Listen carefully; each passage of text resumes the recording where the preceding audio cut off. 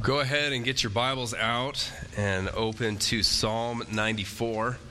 If you're not sure where the Psalms are at in the Bible, it's a pretty good bet to just open right to the middle of your Bible, and you'll probably be pretty close.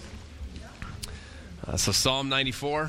Last week we started our current sermon series, Selections from the Psalms, and part of last week's sermon, Pastor Mike kind of outlined the structure of the book of Psalms, and he talked about how the Psalms are not just a random collection of 150 songs, but the book itself is structured in a very specific way to move us through a progression that is structured the way it is intentionally. And so, in large part, the Psalms chronicles the history of the nation of Israel. And Pastor Mike walked through how we could see that in the book. And so I'm not going to do that again this morning. If you're not sure what I'm talking about, go back and listen to last week's sermon, and then you'll be able to have an understanding of what I'm talking about. But Psalm 94 finds itself in that structure in the period of the exile, where God is still king, but the people of Israel have no nation, they have no temple, they don't have their own king, they are being ruled by another nation, and they are being mistreated by another nation. And so Psalm 94 is a community lament, if you will. It is the entire people crying out to God. And so the title of this morning's message is The Hope of Justice, because, as we'll see, the people are crying out for God to act on their behalf. So what I'd like to do is I'd like to read the psalm, and then just as Pastor Randy led us through a time of prayer for the persecuted church, I would also like to pray for the universal church and those who are being persecuted, as opposed to praying for a local church this morning. And then we will get into it. So Psalm 94, I'll read verses 1 through 23. O Lord God of vengeance, O God of vengeance, shine forth. Rise up, O judge of the earth. Repay to the proud what they deserve. O Lord, how long shall the wicked exult? They pour out their arrogant words. All the evildoers boast. They crush your people, O Lord, and afflict your heritage. They kill the widow and the sojourner and murder the fatherless. And they say, the Lord does not see. The God of Jacob does not perceive. Understand, O dullest of people, fools, when will you be wise? He who planted the ear, does he not hear? He who formed the eye, does he not see? He who disciplines the nations, does he not rebuke? He who teaches man knowledge, the Lord knows the thoughts of man, that they are but a breath.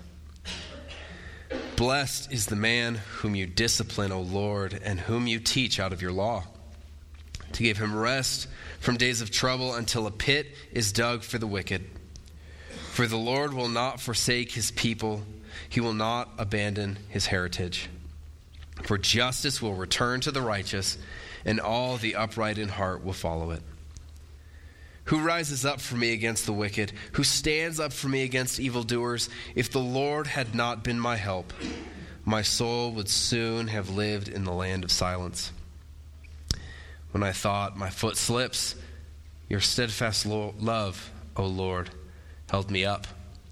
When the cares of my heart are many, your consolations cheer my soul. Can wicked rulers be allied with you, those who frame injustice by statute? They band together against the life of the righteous and condemn the innocent to death.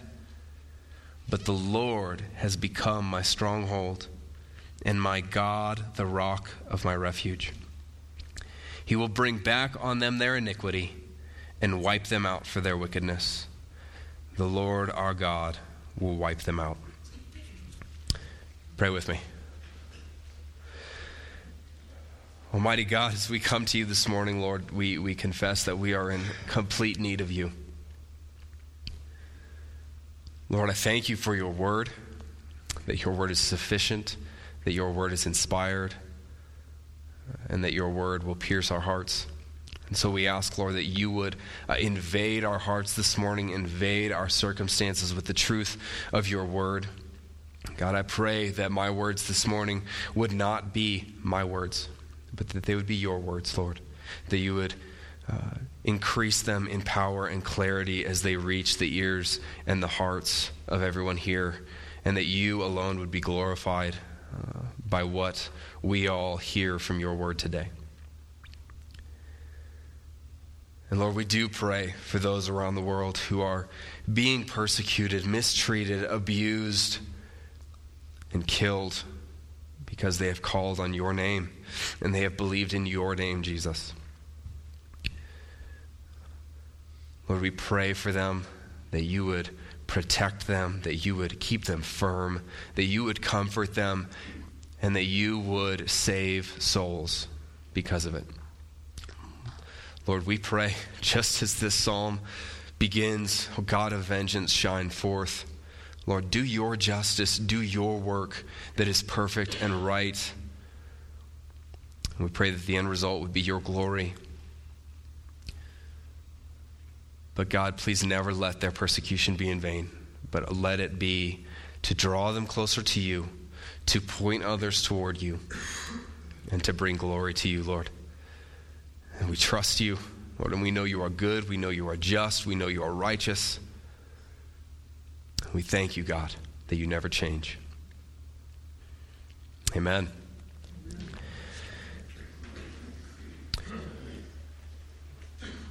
All right, so this morning in Psalm 94, there are three things that we see in this psalm.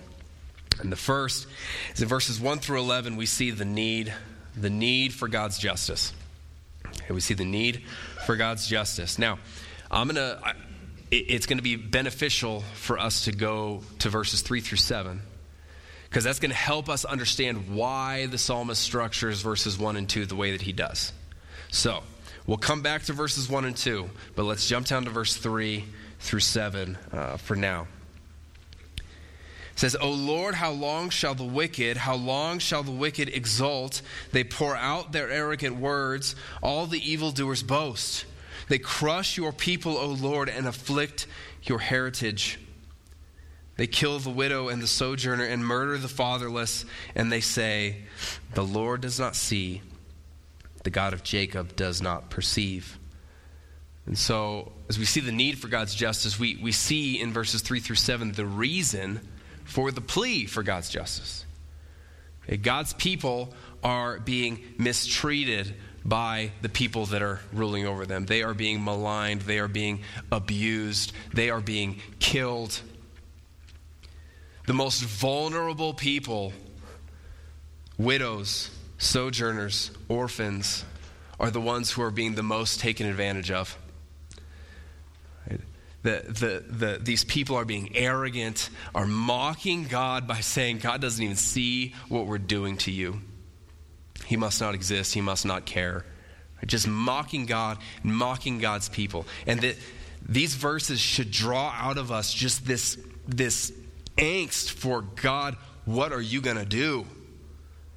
This is unacceptable. These are your people. These are your children, and they are being mistreated. God, what are you going to do?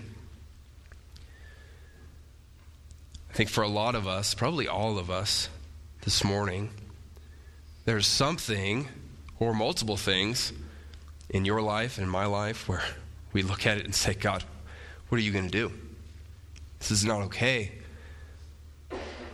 Maybe you've been mistreated at work because you follow Jesus, or you've been stabbed in the back by a friend, or mistreated by family members, or taken advantage of, exploited because of something you had.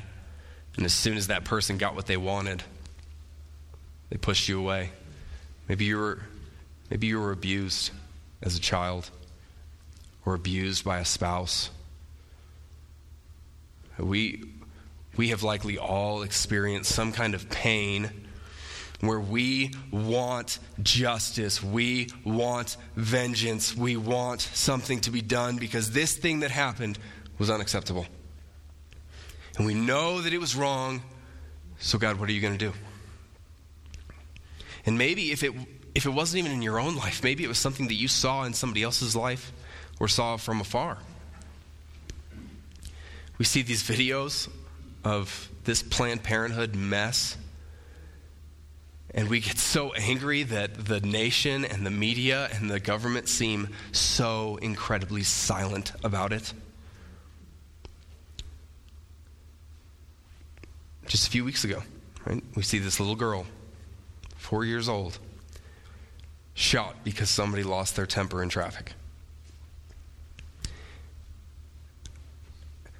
And we say, where is the vengeance? Something needs to be done. But when we see those things, when we experience those things, when those wrongs are done to us, in that moment, what is it that we really want? Revenge? Get back at them? My form of justice? Making them feel what I felt? Giving them a taste of their own medicine? I'm going to get them back. I'm going to make them pay. Those are the thoughts that go through our mind because it's the way we operate. That if a wrong is done to me, then I feel that I am justified in doing wrong to somebody else in return.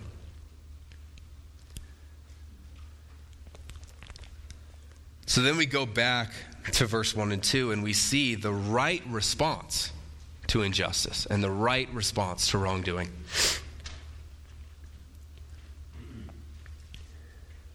O Lord, God of vengeance, O God of vengeance, shine forth.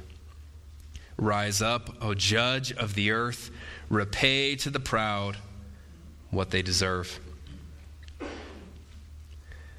First thing that we see here is look at your Bible. Very likely that O Lord is all caps.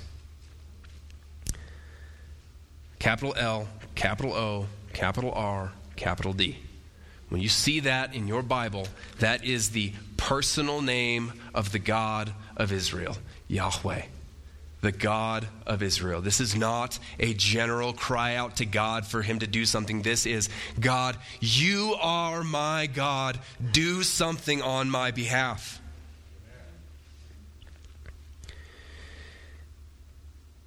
Then he goes on and says, O God of vengeance, shine forth. We like that word vengeance. Right? The act of doing justice, the act of carrying out the justice that is owed. Right? We like that word. But for us to really understand this, we need to understand vengeance in light of God's justice and his righteousness. Because God is perfectly just and perfectly righteous. That means that his vengeance is going to be what is best. His vengeance is going to be what is right, what is perfect, what is good, and what is totally, completely just. Because he himself is totally, perfectly, completely just. And I know that when we see wrongdoing or when wrong is done to us, we want to be the one to bring justice. We want to be the one to carry out vengeance. I want to do the justice because I want it done my way. But when the word vengeance is used in the Old Testament in relation to people, it is always used to say people are not the right source of vengeance. Okay? Leviticus 19:18 says, you will not take vengeance against one of your own, but you will love your neighbor as yourself. And Deuteronomy 32:35 says, vengeance is mine, says the Lord, and recompense.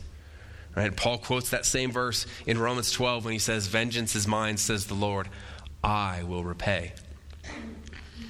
The use of this word in relation to people constantly and repeatedly communicates, we are not the source of vengeance.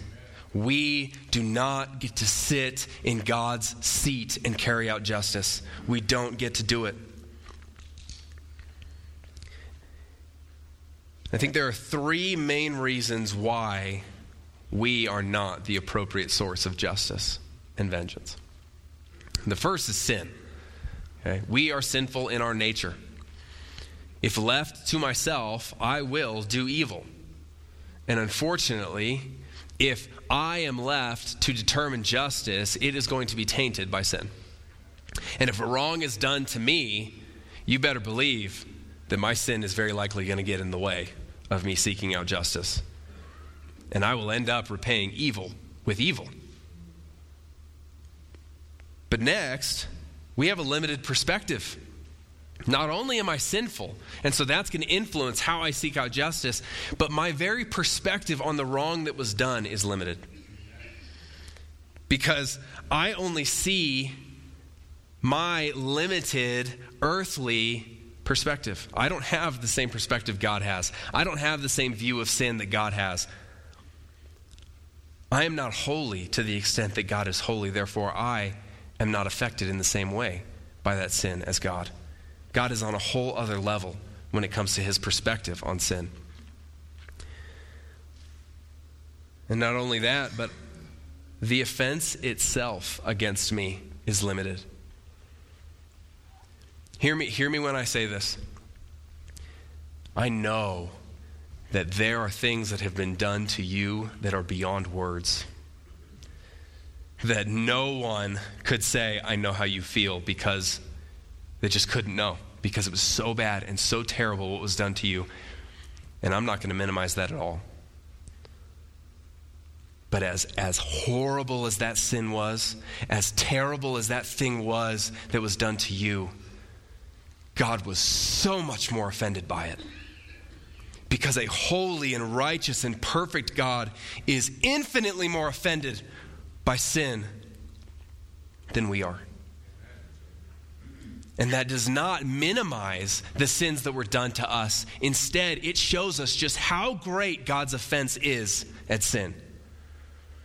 And so if my response to injustice is likely going to be sinful, and if my perspective on injustice is limited, and if my offense toward injustice is limited, I am not an appropriate source of vengeance. I am not an appropriate source for justice. Ultimately, God is the only one who is able to bring complete and total justice in any situation. So the question then is, do you trust God to do that? Do I trust God that his way of bringing about vengeance, and that the way that he is going to handle a situation is going to be right? Or do I say, God of vengeance, shine forth and take care of this the way I want you to take care of it? Right?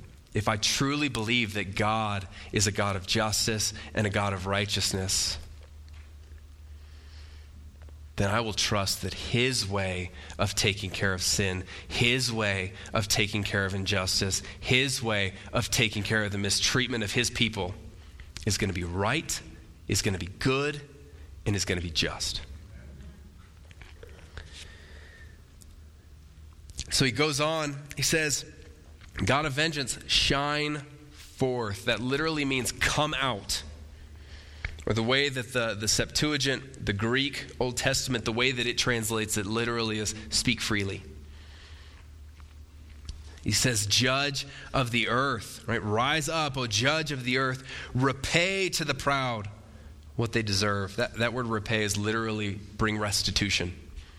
He's using legal terms over and over again because he is painting a picture for us of a courtroom in which the case is laid out before the judge. Judge, you are just. Make a ruling. You see what is happening. You know what's going on. Make a ruling. And in this is an expectation that the just judge will do something, that this cry will not fall on deaf ears.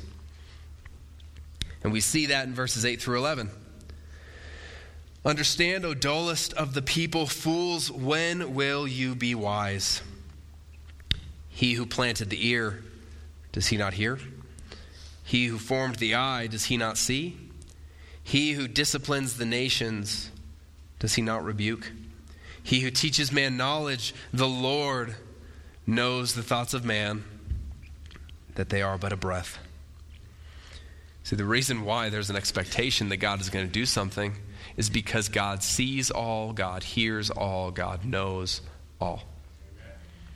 There is nothing that happens on this earth, in your life, in my life, or on the other side of the globe, that God is not keenly and intimately aware of and already making provisions for. And so when we see injustice taking place around the world, when we see God's people being mistreated all over the globe, and when we ourselves experience mistreatment and abuse and harm, we can say, God, I know you see, you hear, and you know. And I don't have to take things into my own hands. I don't have to act on my own behalf, because I know you know, and you're just, and you're going to take care of this. I know you will, so I don't have to worry about it. So we see the need for God's justice, but secondly, we see the promise of God's justice in verses 12 through 15. Blessed is the man whom you discipline, O Lord, and whom you teach out of your law, to give him rest from days of trouble until a pit is dug for the wicked. For the Lord will not forsake his people. He will not abandon his heritage. For justice will return to the righteous, and all the upright in heart will follow it. This section really, it almost like kind of jerks you in your seat when you're reading it, because you're like, wait a minute. This guy's talking about the God of vengeance and needing justice and all the mistreatment of the people and how God sees everything, and all of a sudden he switches and blessed is the man whom you discipline, O Lord, and whom you teach out of your law. That should be a shocking change in the direction of this psalm. And what we see in verses 12 and 13 is that God is working in the midst of any hardship, any injustice, any abuse, any mistreatment. God is working. Because discipline is not just punishment. Okay? Punishment is punishment. Discipline is correction. When we see discipline in Scripture, it is correction unto righteousness. And the reason why the psalmist shifts, he's saying, God, you know everything. You're handling everything. You're in control of everything. You're using this to discipline me, to grow me, to correct me, to draw me into you. This very thing that the psalmist is crying out for God's vengeance, he's also saying, and while I wait, I know that this will be a means of your grace by which you bring me into you and discipline me and grow me. And when was the last time that you saw the hardships in your life as God's grace? Where as I struggle, as I have difficulty, as I wait for God to do something, I am waiting in God's grace, in his discipline, as he corrects me and grows me unto righteousness. Not the wrong that was done to me as somehow all of a sudden making that okay, no. But as I wait for God to do what he's going to do, in that time of waiting, I wait in God's grace. And we can always have hope in the fact that God is working because God is faithful. Verses 14 and 15. For the Lord will not forsake his people. He will not abandon his heritage. For justice will return to the righteous, and all the upright in heart will follow it. God has never changed. In the Old Testament and the New Testament, in Numbers and in Hebrews, God says, I don't change. I will not change. I will not leave you. I will not forsake you. I will not forget my promises. I will not fail. I will not quit on you. I will always follow through on my promises. I will always do what I have said. God was just back then. God will be just in the future. He is just right now. And we can always, always rest in that because he does not change. And he is always faithful. And so in that then, the third thing that we see is the comfort of God's justice. Verse 16, who rises up for me against the wicked? Who stands up for me against evildoers? If the Lord had not been my help, my soul would soon have lived in the land of silence. See that question in verse 16, who rises up for me against the wicked? Who stands up for me against evildoers? That's not, who in here is going to be there for me? Just put your hands up. That's not what that question is. That question is essentially saying, no one. No one here can stand against the wicked. No one here will stand up for me against evildoers except God. That's why he says, if the Lord had not been my help, my soul would soon have lived in the land of silence. He's not appealing to human justice or human revenge. He's saying, if God had not been there for me, I would have had no hope. But because of who God is, I have comfort in his justice. Look at verse 18. We see that God will keep us firm. When I thought my foot slips, your steadfast love, O Lord, held me up. Even when everything in the world would try and tell me that my faith in God is in vain, God will keep me firm, and I will see his justice come one day. I will see him act.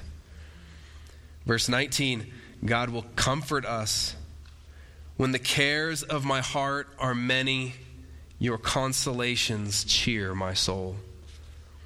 When I am weighed down, when my heart is heavy, when I am burdened by all of the things that oppress me and that I struggle against, and all of the ways that things are not the way that they should be,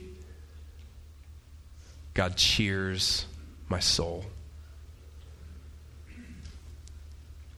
We also see that God will protect us. Verse 22. But the Lord has become my stronghold and my God, the rock of my refuge. If God is protecting me, nothing can harm me. If God is not protecting me, I cannot protect myself.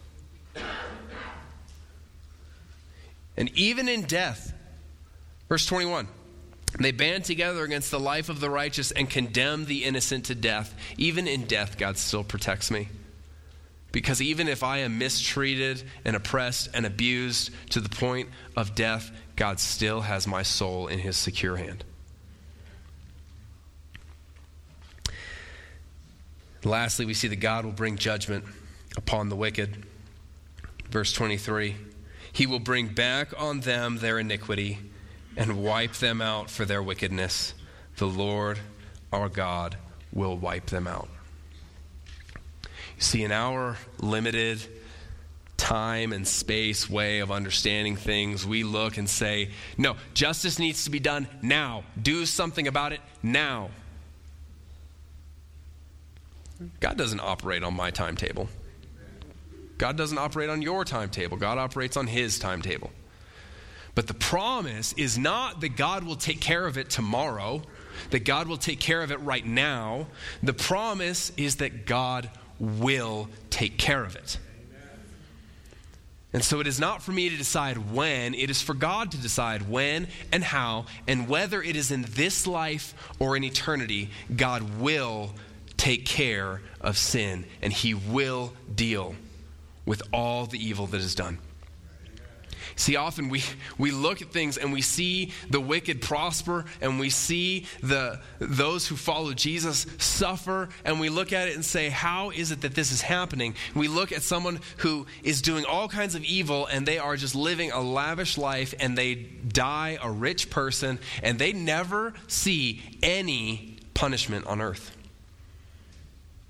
And we say, where was the justice in that? It's in eternity. That's where the justice is waiting. And so God will bring judgment upon the wicked. But you notice this psalm doesn't resolve. There's no, and this is how God did it. It ends with, God will do this, not here's how God did it. There's no resolution to this psalm.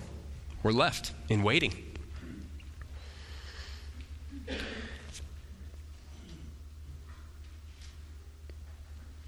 And that's because the fullness of God's justice is found in the cross. Turn over to Romans chapter 3.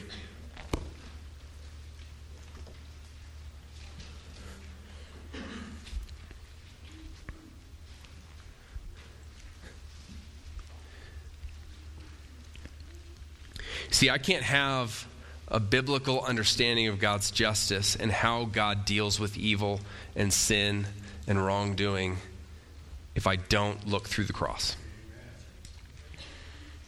If I just leave it at a courtroom setting and,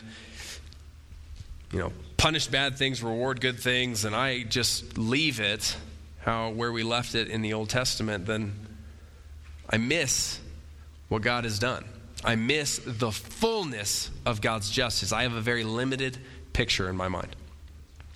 So we have to look through the cross to have a full understanding of God's justice. So Romans chapter 3, I'll read verses 21 through 26. But now the righteousness of God has been manifested apart from the law, although the law and the prophets bear witness to it.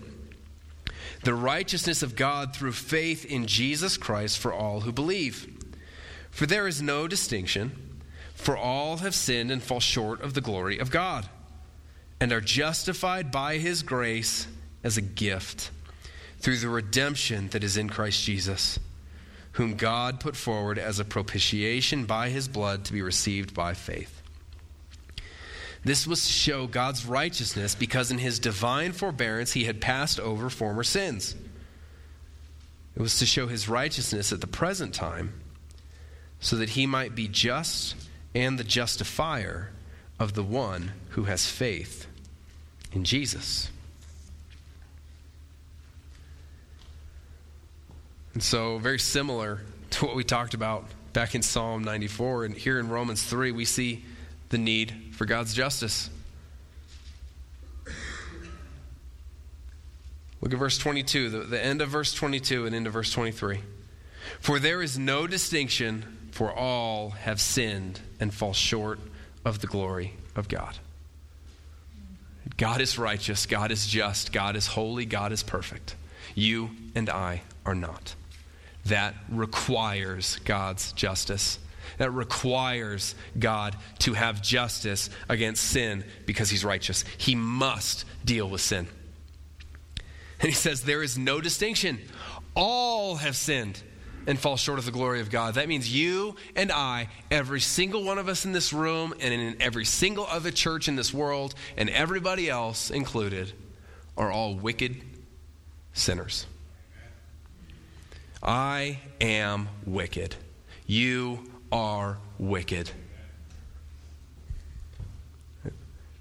God must do something about sin because he is righteous and he is just. Our sin requires that God punish sin. But then we see the promise of God's justice in Jesus. Verse 24, and are justified by his grace as a gift through the redemption that is in Christ Jesus, whom God put forward as a propitiation by his blood to be received by faith. You see, the promise of God's justice is in the salvation that is found in Jesus. That as Jesus lived a perfect life and died a sinner's death, he thereby bore in his own body the punishment for my sin. And that word propitiation, it means that Jesus literally became the sacrifice that took my place. And he received the wrath of God for my sin poured out on him. And then Paul tells us later in 2 Corinthians that he became sin who knew no sin, that I and you and we could become the righteousness of God. That is God's justice. That is his complete, full justice, whereby he punishes sin, but he also shows us mercy. Just, good, righteous mercy.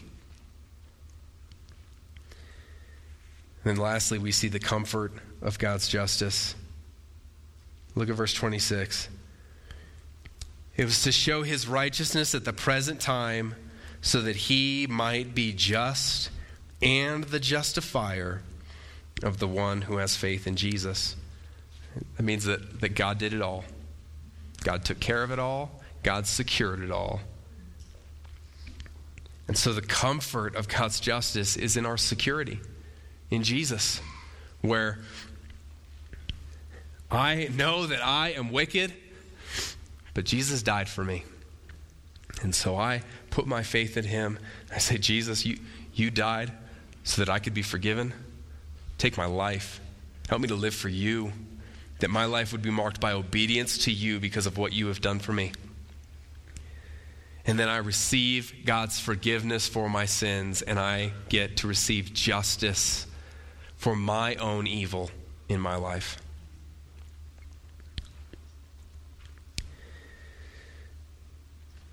And that's really easy to accept. But what about when those who have wronged us repent and turn and receive forgiveness from God? Do we rejoice at the justice of God being done in their life? Are we happy that the wrong that was done to us has been wiped away? Or do we say, that is not enough, not good enough?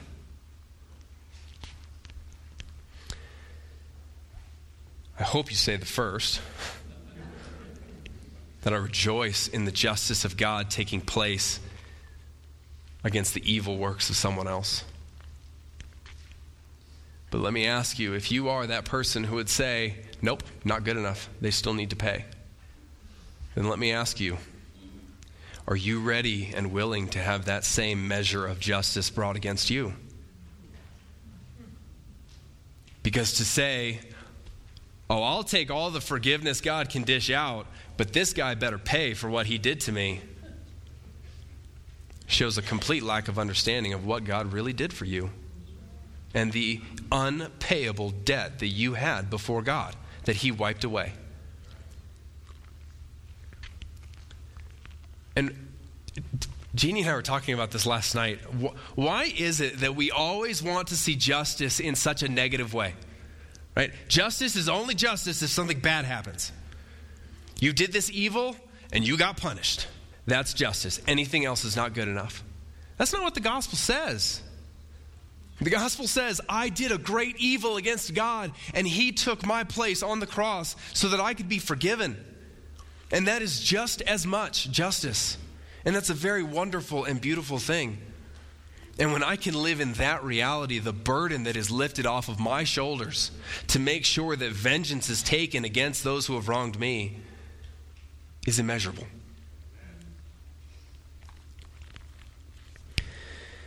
There's another side to this coin of the security in God's justice, and that is if you haven't put your faith in Jesus, if you haven't sought forgiveness from him, if he is not your Lord and your Savior, there is no security for you right now. The wrath of God is coming for you. I will not sugarcoat it. I will not lie to you and tell you that you're okay. If you have not put your faith in Jesus, God's wrath is all that waits for you. You cannot run from it. You cannot hide from it. You can pretend all you want that it isn't coming, but it is. You can choose to reject Jesus and remain an object of wrath, as the Bible says, or you can do something about it. And you can say, God, I know that I am a sinner, and I know that your justice requires that I pay for my sin. But I know that your Son paid for it for me. So please forgive me and help me to live for you. Amen. And then you can have that same security that everyone else who has put their faith in Jesus has. And you see the communion tables are out this morning because there is no greater picture of the justice of God than in the body and blood of his Son and in the finished work of Jesus. And so if you have put your faith in Jesus, you are welcome to come and take the elements. We practice open communion here, which means that whether or not you are a member of this church, if you are a member of the whole church and have put your faith in Jesus, then you can come. If you have not put your faith in Jesus, then we would ask that you would not partake in this. This is only for those who have. But if you have not put your faith in Jesus, this would be a great time to do it. And then by all means, come on up. We have a gluten-free option up here if you need it. It seems like a lot of times most of the traffic comes to the front. So if you are able to go to the back, try and kind of keep the one-directional thing going where the sides go to the back, the middles come forward. And then when we have all taken the elements, we will take them together. So go ahead and come on up.